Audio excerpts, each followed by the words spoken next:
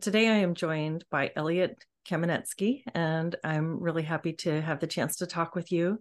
We have had the opportunity to see each other a couple of times in the last month or so, and it's been great to hear some of your perspectives. And I just wanted to have a conversation about how you got involved in all of this and where you think things are going and what is all of this even. Yeah, So, Elliot, you're a psychologist and you've been engaging in some of the gender discussions that have been going on. And I don't know, yeah, I'm just really interested. What's your background and how did you begin exploring these topics?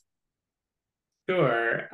Sometimes I wish that I had like a more comprehensive journal during the COVID years, a little bit beforehand to know exactly what I learned when and how my thinking evolved on it. But I think what was influential was this kind of habit I have of always trying to listen to both sides of every issue and seeing where they agree and, the parts that they disagree, what's underlying that. And I did that with news and I did it with, psychology, everything else. And so I would listen to like liberal side and conservative side for issues.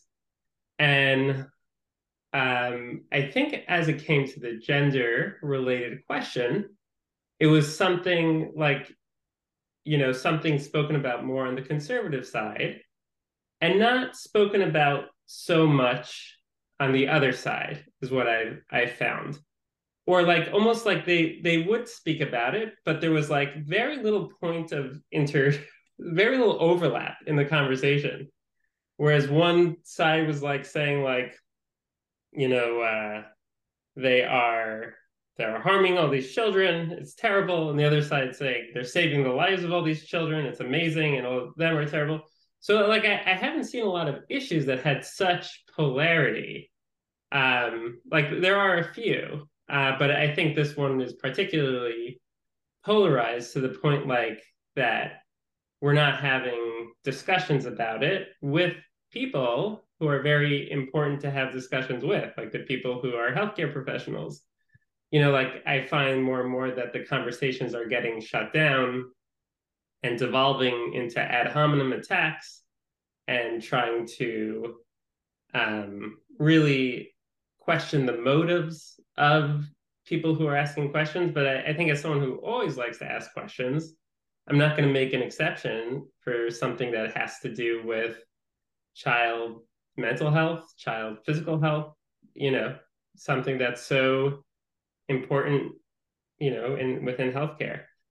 So I think as I continued asking questions, like I found like there was a split as well in terms of like individuals who are giving you a lot of fluff and in like kind of just very philosophical, very sociological in nature about I don't know, it just didn't sound scientific, like the same way we discuss any other treatments. And then individuals on the other side we're giving much more in-depth, nuanced conversations, like people at SEGM, Society for Evidence-Based Gender Medicine, GenSpect. Like I think you were seeing more data. You were seeing more systematic reviews.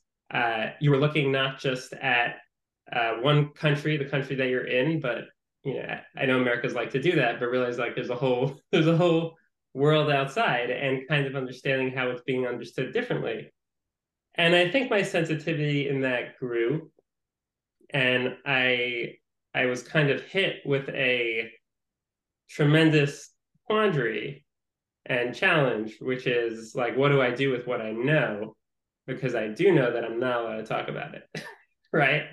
But that didn't sit well with me because I don't like needing to be quiet about this. So I started by just talking to my colleagues one by one, and these were people who were very liberal. They had their pride flag on their social media profile. I figure like, and they're brilliant, brilliant people, like authors and tenured professors and, um, you know, really brilliant people.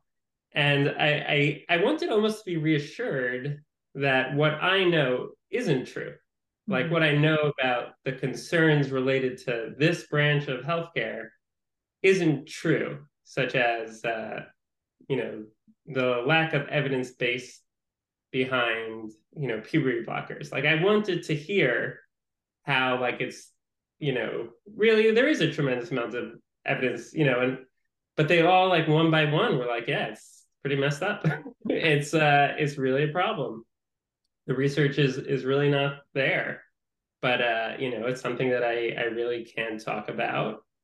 I can't let other people know because it's such a politically charged issue. And and that was always like a little bit of a downer. Whereas I thought like, okay, let's get this conversation going. And they would say like we should definitely be in touch, and then they got very busy with all their other articles or all of their other commitments, and this didn't rise to the top, which is unfortunate. But I think I became increasingly frustrated when everyone would agree with me, but would say like, more power to you. Thank you for bringing up this conversation. It's so important, and also, you know, best of luck. Mm-hmm. So, one colleague actually brought it up to his local therapist group, right? So that was actually kind of nice that while I did get a lot of support and confirmation about what I did believe, it was also kind of scary that there's what professionals believe and what professionals are, um, being like said to believe or understood to believe. This idea like there's this total consensus Mm-hmm. of all the doctors and medical organizations. So if you have like the American Psychological Association or the Association of Behavioral and Cognitive Therapies, and they say like, oh, they're all in agreement, when all of the members don't agree, like, is that really consensus? So then I started speaking out about it myself. I tweeted about it, and people. I was surprised that I wasn't getting a lot of pushback. I was told because I'm relatively unknown, so so maybe it's good to be so not so well known. But I talked about it. I was getting a lot of positive feedback for being so brave to speak about it, and I brought it up in the largest uh, Facebook group in for psychologists or people in private practice, Mm-hmm. and it was deleted, and I'm currently blocked from there. It was brought Wow. up in my local OCD group, and they did facilitate the conversation. And a lot of people would just say things like, "I'm glad you brought this up. Looking forward to the discussion." But it wasn't really, and a lot of, there were some people Mm-hmm. who did bring up objections to the concerns that I raised. And these people like touted themselves as experts, but like what they were saying was like very misguided. So for example, someone would say like, yes, while you're concerned about puberty blockers for, trans-identified or gender dysphoric kids, they also give it to, kids with precocious puberty. Right. So it's like, okay, that makes sense. Right. Like you could take that on face value. Right. But if you know a little bit more, you know that that's kind of very misleading because precocious puberty kids will take it, they'll stop it, and then they will have a natural puberty and move on. Whereas at that point at which kids with precocious puberty would stop it, people with kids with gender dysphoria will start it, and then Mm-hmm. will almost inevitably go into cross-sex hormones. So Mm-hmm. you're bringing almost a totally irrelevant point, Mm-hmm. and I don't even think she knew that. Mm-hmm. I think so that's why I'm going to continue speaking up about it and Mm-hmm. having these conversations. And I think we're at a point where it's welcomed, and less chilled. Mhm. Well, it's really an interesting phenomenon to be among professionals who will privately agree with you but publicly refuse to, and keep representing something that they know and you know that they know to be false, at least by omission, by failing to engage in the conversation. And there's Yeah. something really strange about that self-censorship and how it allows something like this to continue to perpetuate. Yeah, I totally agree. When did And you first start to notice that this was kind of an untouchable issue? I think I always kind of knew that it was untouchable. I mean, like you would like see the news about maybe like trans activists Mm-hmm. and people being injured for bringing it up, and you would Mm-hmm. see people being harassed and doxxed and going after people's professional license. So like I would listen to a lot of podcasts, and I would watch the news, and I was on social media, and I would see the treatment of people who would bring it up. Mm-hmm. And some from a more from a feminist perspective, some from a medical perspective. Like it's a very wide-ranging sociological issue. Mm-hmm. So I think, um, I would see how they're treated, and I realized like, hey, Mm-hmm. this is like verboten. Mm-hmm.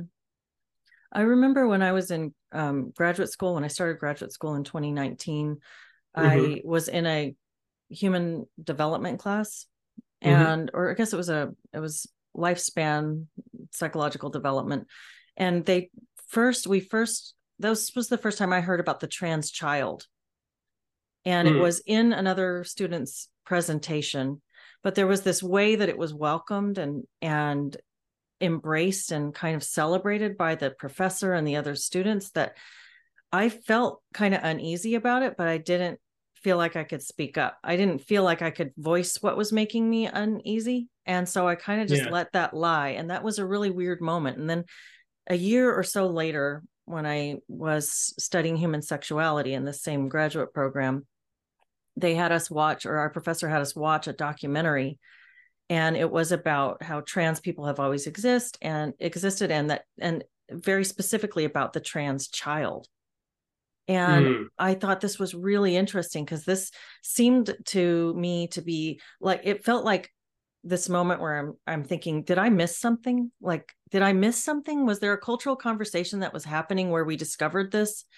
Because this is a very different way of talking about these things than I remember. And so Mm. I was left with this kind of like looking around for confirmation. Like, can you tell me the piece that I'm missing, but not feeling confident enough to say, no, I think you're Right. you're doing something wrong here.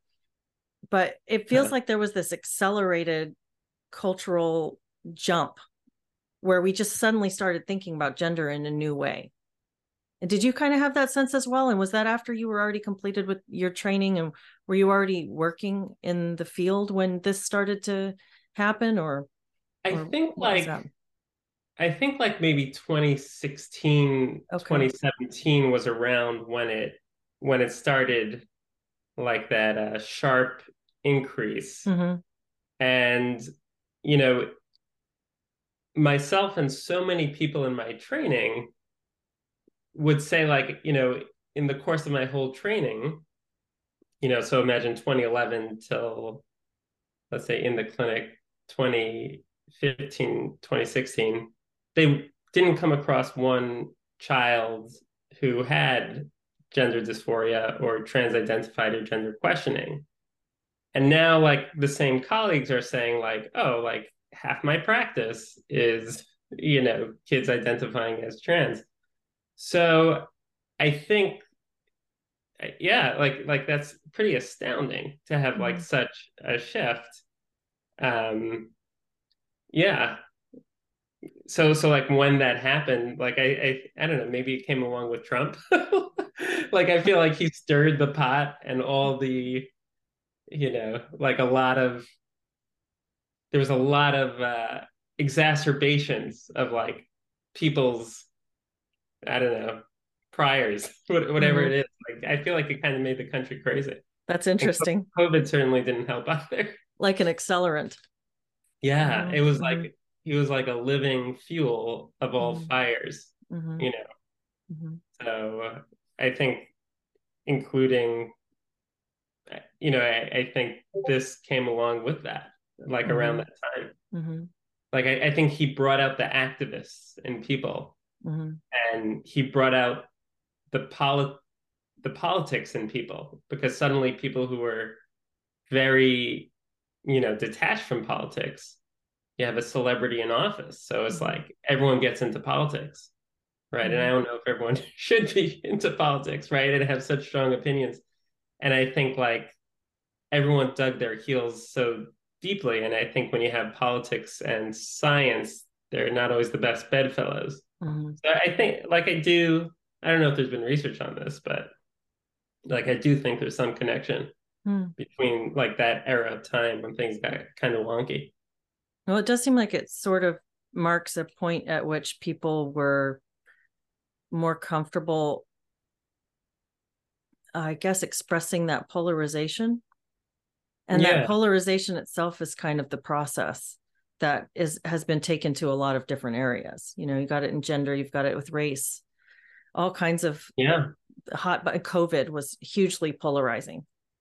Yeah. And I think maybe for the first time, you would have the sentiment that having conversations themselves meant you were colluding with evil, right? Like even engaging with any maybe centering opinions, Mm-hmm. like that was itself evil. And maybe when like two sides can't have conversations anymore, like you get so detached from reality, Mm-hmm. because like there's no middle ground. So this idea, like when you're hearing two sides of everything, like the part they agree on is usually the facts, Mm-hmm. right? Like if like, and then there's the interpretations and the sequelae of each of them, Mm-hmm. and that's maybe where they differ. But now like we can't even agree on like facts, and I think Mm-hmm. that gets very dangerous because facts matter, and especially when it comes to healthcare, they really matter. Mm-hmm. Yeah, I think that's a really good point about the two sides can't even talk to each other, and that's where we get cancel culture. And Mm-hmm. I I was shocked when I was told, and I've talked about it a lot, so people have probably heard me say this before, but when I was told in my master's program that the faculty and the administration were aware they were not training counselors who were going to be able to work with the Trump supporter. This is what she said: the Trump supporter. We can't work with them. We Right. and it seems like such a shocking blind spot for people who are teaching applied psychology to say Yeah. we can't even talk to you if you think in a way we don't like. Yeah. I think that's so dark. And I was very inspired by your story in terms of like coming out myself, Mm-hmm. how you really spoke out, and didn't take the garbage from your program. I Mm-hmm. thought that was very inspiring for me, by the way. And Thanks. That's nice. um, yeah, I think Atul Gawande, who's like a wonderful author about medicine, talks about like the foundation of, he spoke about a story where like this drunk, racist, awful, screaming at all the nurses and being terrible, came into the ER, was like the exact person you would never ever want to ever see in your whole life. And uh, he said, like, what does it mean to be a doctor? Is that like you care for them regardless? Like you are the person who's going to totally disregard all of the crap and see a human being Mm-hmm. who's suffering behind it, Mm-hmm. and using your skills to help that person. And I think like I don't think mental health is any exception. Like I think if anything, like we understand why people act the way they do and believe what they do and emote the way they do. So if anything, we should be the most understanding and compassionate people. So it's like so backwards. Mhm. Yeah, absolutely. I think that's really well said. And I think that it kind of gets back to the question of why people right now are so afraid to talk about some of these things. And there's understandable reasons why they would, not that it's good that they won't. It's, we would all like, this is one of the things that, not necessarily on the professional level in terms of this field, but just in DEI trainings, I end up talking with people who are not sure if how to navigate this. I want to speak up. I want to say this sounds wrong, but I also want to keep my job and I need to make a living, and I don't want to upset my friend group. I feel like I'll be an outcast if I start talking about this because everybody's so strongly for these kind of social justice concepts in this particular way.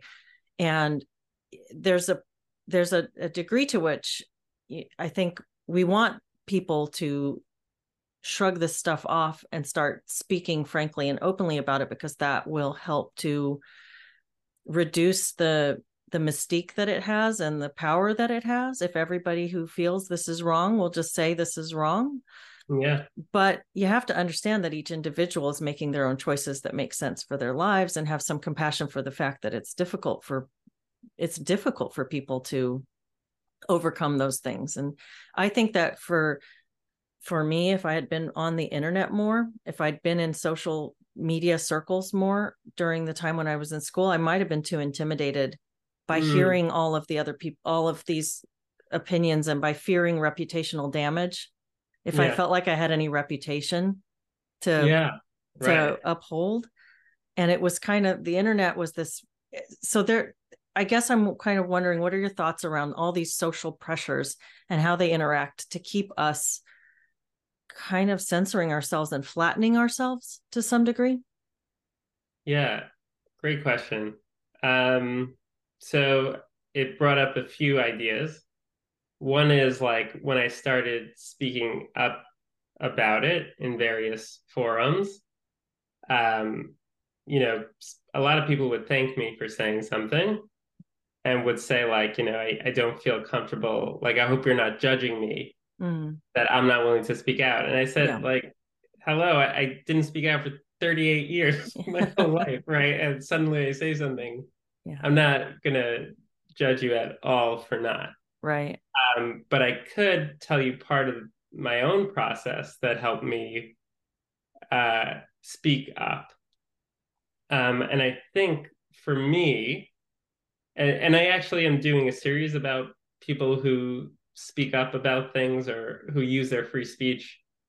And I resonated with this idea of like, when you feel that you are self-censoring and you are just going along with something, like it felt very deflating, depressing. You feel like powerless. And it was like, I wasn't able to, it was like hurting my sleep at night. And I would just like distract myself, maybe by listening to like more and more podcasts about it, right? But I felt like so I felt terrible. So I think some people might have more sensitivity to that. And but ever since being able to say the truth as I see it to, you know, to really anyone, like I don't think my life has ever been better. So like, at least see that there's a carrot at the end. Like if you're struggling to say what's on your mind, and like it is the most freeing thing ever. So and also I think there's this concept of it's this Latin phrase like fiat justitia, something like let do the right thing, and whatever happens. Or do it's let justice be served though the sky may fall. Like you don't necessarily need to worry about the consequences per se of doing the right thing. Like you should focus mostly on doing what you know to be right. And not saying that that's not an easy process, and it's important to question yourself. But I think like you shouldn't calculate so carefully the consequences of doing something that you've established and known to be right. And as Jordan Peterson says, whatever outcome comes of telling the truth or being honest is the best possible outcome. And I Mm. think that's like a really powerful way to live. Mm. Those are really good examples of your own process. And the first one, when you're talking about this restlessness and this uneasiness versus the clarity that you have now in communication, it sounds like what I picture when you're saying that is the conflict was internal and you externalize the conflict. So the internal process, you're not having to deal with that inside of yourself anymore. You're not wrestling with your own conscience. Yeah, absolutely. And I think you made an interesting point about friends. Um, I think when you're honest, it really provides you with like a helpful filter system between those who actually love you and care about you and those who love this like version of yourself that isn't you. Mm-hmm. So like when you kind of come in touch with who you are and express yourself for that, it's kind of helpful Mm-hmm. to like not have people in your life who don't actually like you, Mm-hmm. right? So even if someone's friends with you, if it's not your real self, they're actually not your friend already, Mm-hmm. right? Even though you may be spending time with them. But I think it's kind of a helpful thing uh, to spend time with those people who are actually your friends. How has that been for you since you've been more open? Have you felt like your relationships have benefited from that or have suffered from that? I never had friends. No, I'm kidding. So, I mean, luckily, I would say for the most part, I've kept all my friends. I think like maybe as like an Orthodox Jew, I live in more of a heterodox, which is kind of ironic, like a more heterodox world where like people will. I just get that there's a lot more tolerance, Mm. which is kind of funny for like different opinions about things. Like maybe there'll be people who will be conservative about one thing and very liberal about others. Mm. And I've always existed in this world with modern orthodoxy where you have like, let's say orthodoxy and like secularism, and Mm. you're kind of straddling this line. So I think I kind of like always existed in that space Mm. where things aren't so clear and things are in life inherently complicated. So I think it was kind of natural to me, and I was surrounded by people who were able to wade through the complexities of life. And also, I feel like Jews also uh, there's like this culture of argument, and there's Mm. almost like you could see the beauty that comes from people disagreeing. Like we have the Talmud, like Jewish law, and it's basically like 27 books, like huge books of just arguments that you kind of wade through. So Mm. I think like being able to appreciate, the being part of a group who could appreciate other people's opinions was very helpful, and I didn't lose many friends. I was blocked by two colleagues, Mm. which I don't like. Mm. Like the person who I pointed out their misinformation about the puberty blockers, Um, ironically blocked me. oh, there is some irony there. Yeah, and then this individual wrote me like this really respectful letter after I was open in my group about my concerns, and someone who's like demonstrated such willingness to engage and Mm-hmm. who on the other side, I'm like, awesome, finally, like a W path expert wants to talk to me. Mm. And then I scheduled a time, we agreed, Mm-hmm. and the day before, um, she said, "There's no point in talking." Mm. I don't know what happened, and then canceled the appointment and blocked me. Mm. And I was like, Mm. it still feels gross. Like Mm. you question whether or not you're a creep, like, Mm-hmm, because mm-hmm. like blocking you associate with like stalkers, right?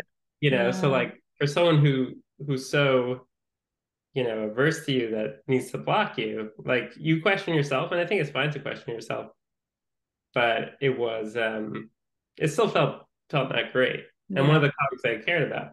Mm. Hopefully one day we'll be able to mend ties, but if you're watching, please forgive me for for Oh, being honest. I think that's really nice that you point that out about questioning yourself. I think it's really healthy. It's a healthy part of the process of examining, am I wrong before you decide I'm wrong? There's this smug, righteousness that defies that kind of self-questioning. And I think that that's where you're running into blind spots, is if you're just too quick to know that you're right. But, Yeah, questioning yourself as a part of that is, I think it's a very healthy thing. I'm with you. And so, what do you see, if we were to kind of get concrete about the gender issue, what's going on right now with treatment? What do you see as specifically wrong, and how should it be rectified? How should these perspectives be changed in order to come online with something that's healthier for people who are dealing with gender dysphoria? Um, okay, that's a great question. What I will say is that number one, professionals need to um, be able to speak about it, and I think Mm-hmm. they need to be protected. Sorry, my nanny just asked a question. Today. Yeah. So professional debate and the ability for professionals to have productive discussion that is not, there's nothing taboo, we can actually discuss pros and cons of Yeah. different treatments. So that's the first thing is that Mm-hmm. uh, I made a post about how I was told by this doctor that he's really concerned about everything but can't say anything. I'll be fired in a second. So I think it'd be great if there was some sort of like legal protection Mm-hmm. for medical professionals to opine about medicine and not be able to be fired. I think that would be really helpful. Mm-hmm. Um, so that's number one. Number two, I think we need to be evidence-based in our practices. So, I think it's important to follow the international consensus that came before us. Like if we haven't yet, as in the United States, conducted our systematic review, like you would think we would at least rely on the number of countries that already did and came with a very similar conclusion. So I think recapturing this area of medicine and mental health from activists to scientists, I think will be, scientists from regardless of where you're coming from, but it has to be based in science and research and meaningful research, such as like mental health outcomes, long-term mental health outcomes, and without any kind of censorship that um, that tends to get in the way of it. Mm-hmm. Where do you see accountability lying most in this? If we can look at this as a health scandal, or I mean policy scandal, what is who's most accountable? Is this a psychological issue? Is this a issue of medical ethics? That's a really good question. I think there are certain actors who have acted particularly egregiously Mm-hmm. in the realm of research. And I won't name names, but like, for example, um, if you're doing research and, it's best practices to pre-register the measures you're going to report on. Mm-hmm. And if you collected data on anxiety and depression measures pre and post, but you didn't report on them, like in a study about the impacts of a particular gender affirming care, I think that is very unethical and very dangerous, right? Like, why is that information being omitted?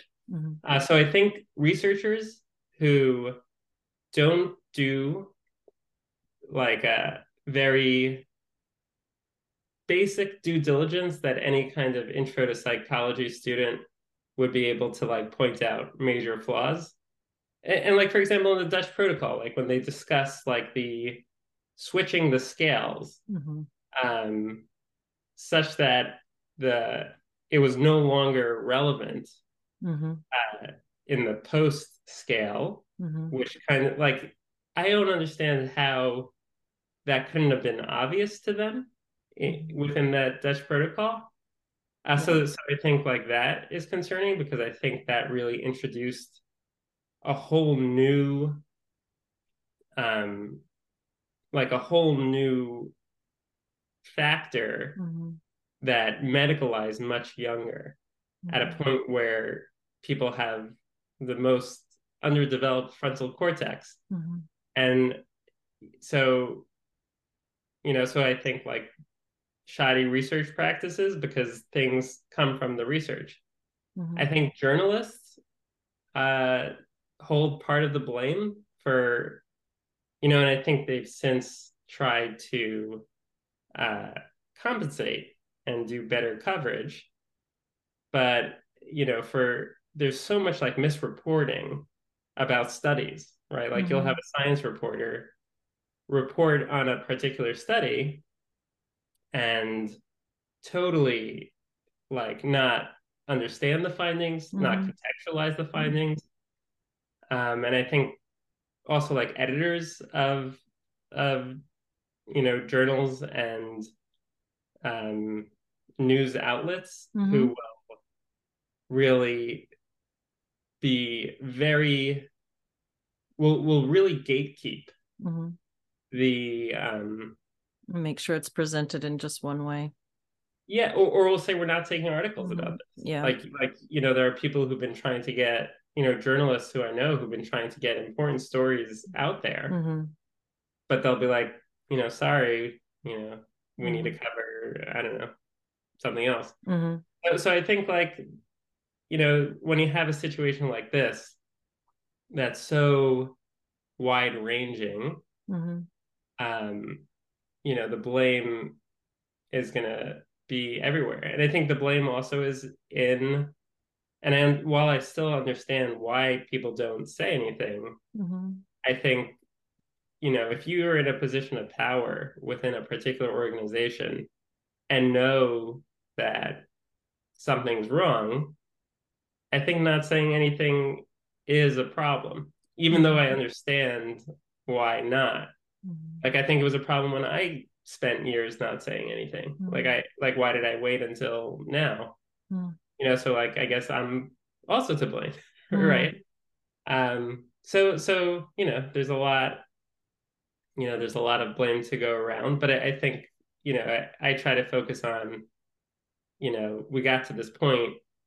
How do we kind of bring integrity back to this field? How do we help the parents? How do we help these kids? And we could figure out blame later, but like, I think we need to bring honesty to this field like ASAP. Yeah, it seems like a real there's a lot of falling through the cracks that can happen when you have the surgical side of this saying, bring us letters from mental health professionals, and then mental health professionals saying, we will write letters for anyone, you just have to self-report. And so both sides are acting like the other side is supposed to be doing some kind of validation of this, that this is the right treatment for this person, and both sides are looking the other way. Meanwhile, the person is just opting into something that is really life-changing and often regretted. So yeah, it seems like a lot of over the accountability. Counter. Yeah. It's like OTC, like over the counter medications, where you yourself are making that decision. And it's a big one, right? Like I remember like a lot of my colleagues at Furkov, they were there was the Parnas clinic, and they were trained on how to do like these very detailed assessments on getting a laparoscopic surgery, like a where they Mm-hmm.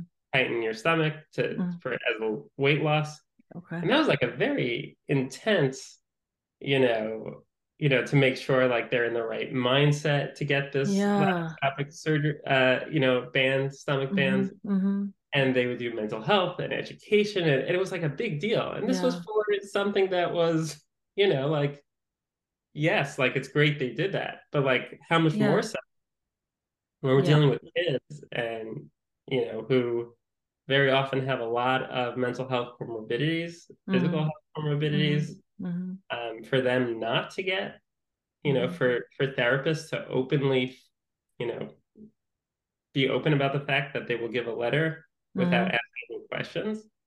Like I think that is really it's a real problem. It's a glaring it stands out as it's a different standard of care. And I can Mhm. remember as a young mom, I knew another a woman who was a couple years older than me. I would have been in my early 20s. She was probably in her early 30s, and she had one child, and she wanted her tubes tied. She wanted to be have permanent sterilization. And Mhm. her surgeon, her doctor refused because she was too young and she only had one child. And he said it just wouldn't be ethical. You have plenty of time to change your mind. Just because you want this now doesn't mean you'll want this later. And there were reasons. He was able to say, no, I don't think. And she probably could have shopped around and found another opinion, maybe. But just thinking back on that, and now we have teenagers who are able to make these decisions that they will never breastfeed. They will Mhm. never breastfeed. They will take hormones that will prevent them from ever becoming a parent. And the fact that we could apply that standard at that time in that situation, but not in this situation, is really pretty shocking to me. Yeah, Corinna Cohn Mm-hmm. put it so well. Uh, Corinna said that at 25 years old, I think Corinna never thought previously that Corinna wanted to have a child, and then said that there's something happened at 25 when Mm-hmm. Mm-hmm. held a baby, and the Mm-hmm. baby looked in to the eyes, Mm-hmm. and that It changed something, something. yeah, like something went online, Yeah. right? And that's Yeah. at 25, right? So And it's like yeah, to think that a kid who is not developmentally ready or psychologically or physically or in any way ready to think about having children could have any idea what they're giving up yeah, is it's it defies just basic common sense. It's not even professional understanding. It's just basic understanding. The kid is not ready to know that. yeah. I totally agree. I think you can't like this idea of informed consent like assumes that there's like an understanding of Mm-hmm. what you're giving up. And like when you talk about, when Marcy Bowers, president of WPATH, said that all of her patients who who were given puberty blockers at 10 or stage 2 will never experience an orgasm. Yeah.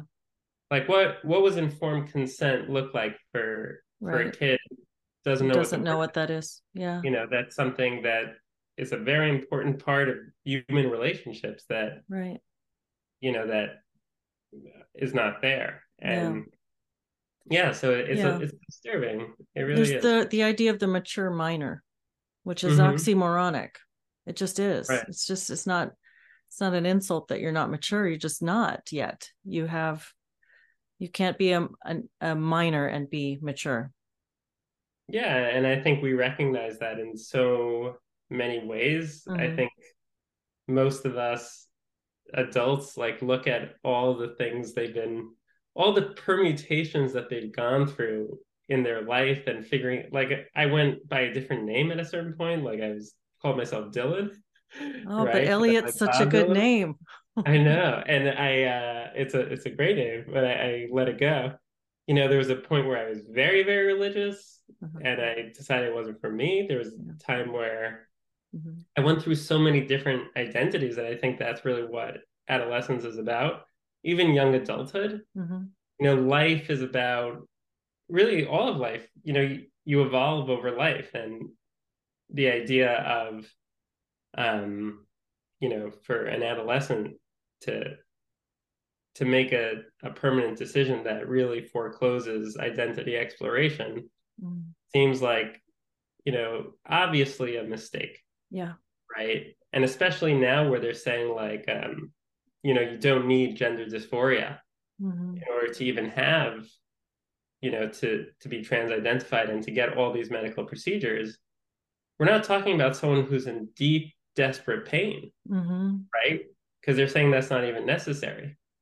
So like for someone who's not suffering, to say like, we're going to let them have we're going to like prescribe Mm-hmm. irreversible medications to undergo irreversible surgeries, like Mm-hmm. seems very, all this seems so like obviously, bizarre. Yeah. Elective You body know, that you're, modification for yeah, you're young kind of people. like, hello, like what, like, we're sensible people, like Mm-hmm. what's going on? And it's so confusing. Mm-hmm. And it's not like they have great answers. Like I wanted great answers. Yeah. If this is why it's important for like, you know, um, for a non-binary teenager whose parents recently went through a divorce and needs immediately a double mastectomy, why this is important, very important to happen, and that there's a lot of research supporting, the the well-being of that person. Mm-hmm. Make it make Like sense. that's what I wanted to hear. Like make it Yeah. make sense, but no one had those answers. Yeah. Yeah. And usually the answers were, if you question this, you hate them. You hate Yeah. Which doesn't make like sense. I decided I would make my life about child mental health. I have Yeah. my own children. I really care about kids and I care about people. So this idea that, I'm That this you're hate, motivated by hate. Yeah. yeah, like I think all kids deserve the highest quality of care. And in Western medicine is a miracle. The things that we could do, and the miracle happened because of the scientific method and because of research and peer review and these institutions. And to throw that away, Mm-hmm. I think is a real disservice to, to kids, and to anyone who this is not helping. Are you optimistic about where we are now and what comes next? Yeah, I'm a serial optimist, so I have to always keep my optimism in check. But I think from the feedback that I've gotten thus far, um, like I think like we're ready as a society to have these conversations. I think the fact that the American Academy of Pediatrics is willing to have undergo a peer review, it seems like it's going in that direction. But I think for me, um, like I kind of focus on not necessarily the outcome as much as like what do I need to do, like what's the right thing to do today, um, to influence a future situation where everyone gets best, we have a better understanding of best practices. So I just focus on the process more than the outcome, but I tend to be pretty optimistic, and I'm guided by having three kids who are now like a boy and two girls, oldest 7. Like I want them to grow up into a society that will let them, be gender nonconforming without being asked whether they're the opposite gender. Like Mm-hmm. I don't want them being taught, in school that you get to pick your gender. Like, and all these ideologies that really is very confusing, and it's kind of religious in nature, and it's not my religion. And I feel like I'm responsible to shape the world they're going to grow up into. And, they're going to likely experience psychological distress and medical issues. And I want the care that they get to be amazing and based in research. So I feel like what I do now is going to impact them in the future. So I feel like I focus on the now and doing what I think is right. And I'm optimistic about the future. I think you're setting a really good example for them and for other professionals. And I'm really grateful for you and for people like you who come out into this conversation from a place of nuance and not a place of backlash, but just careful examination and logic, and it's very heartfelt. And so I'm very grateful for you. Yeah. Well, I'm really grateful for you.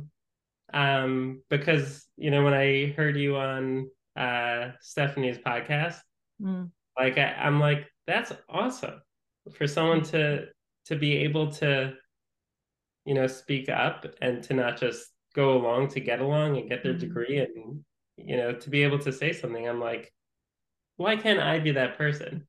Like, why do I have to just listen to them on a podcast and admire them from afar? And then I realized, like, you could be that person, right? Like, there's nothing stopping you. Yeah. And it was people like you that helped me become that. Well, I hope it continues to be contagious as more and more people decide to honor their conscience. So I think that's a great way to put it. Is there anywhere that you'd like to direct people if they want to read more of your, do you do any writing online, or is there some place where they can follow you? Yeah, I started a coaching and consulting company to help parents who feel totally lost in this situation to get accurate information and support. And that's serenityparentcoaching.com. Excellent. Well, I'll include a link in the description too. So thank you so much, Elliot. It's been great to speak with you today. Awesome. Take care. You too.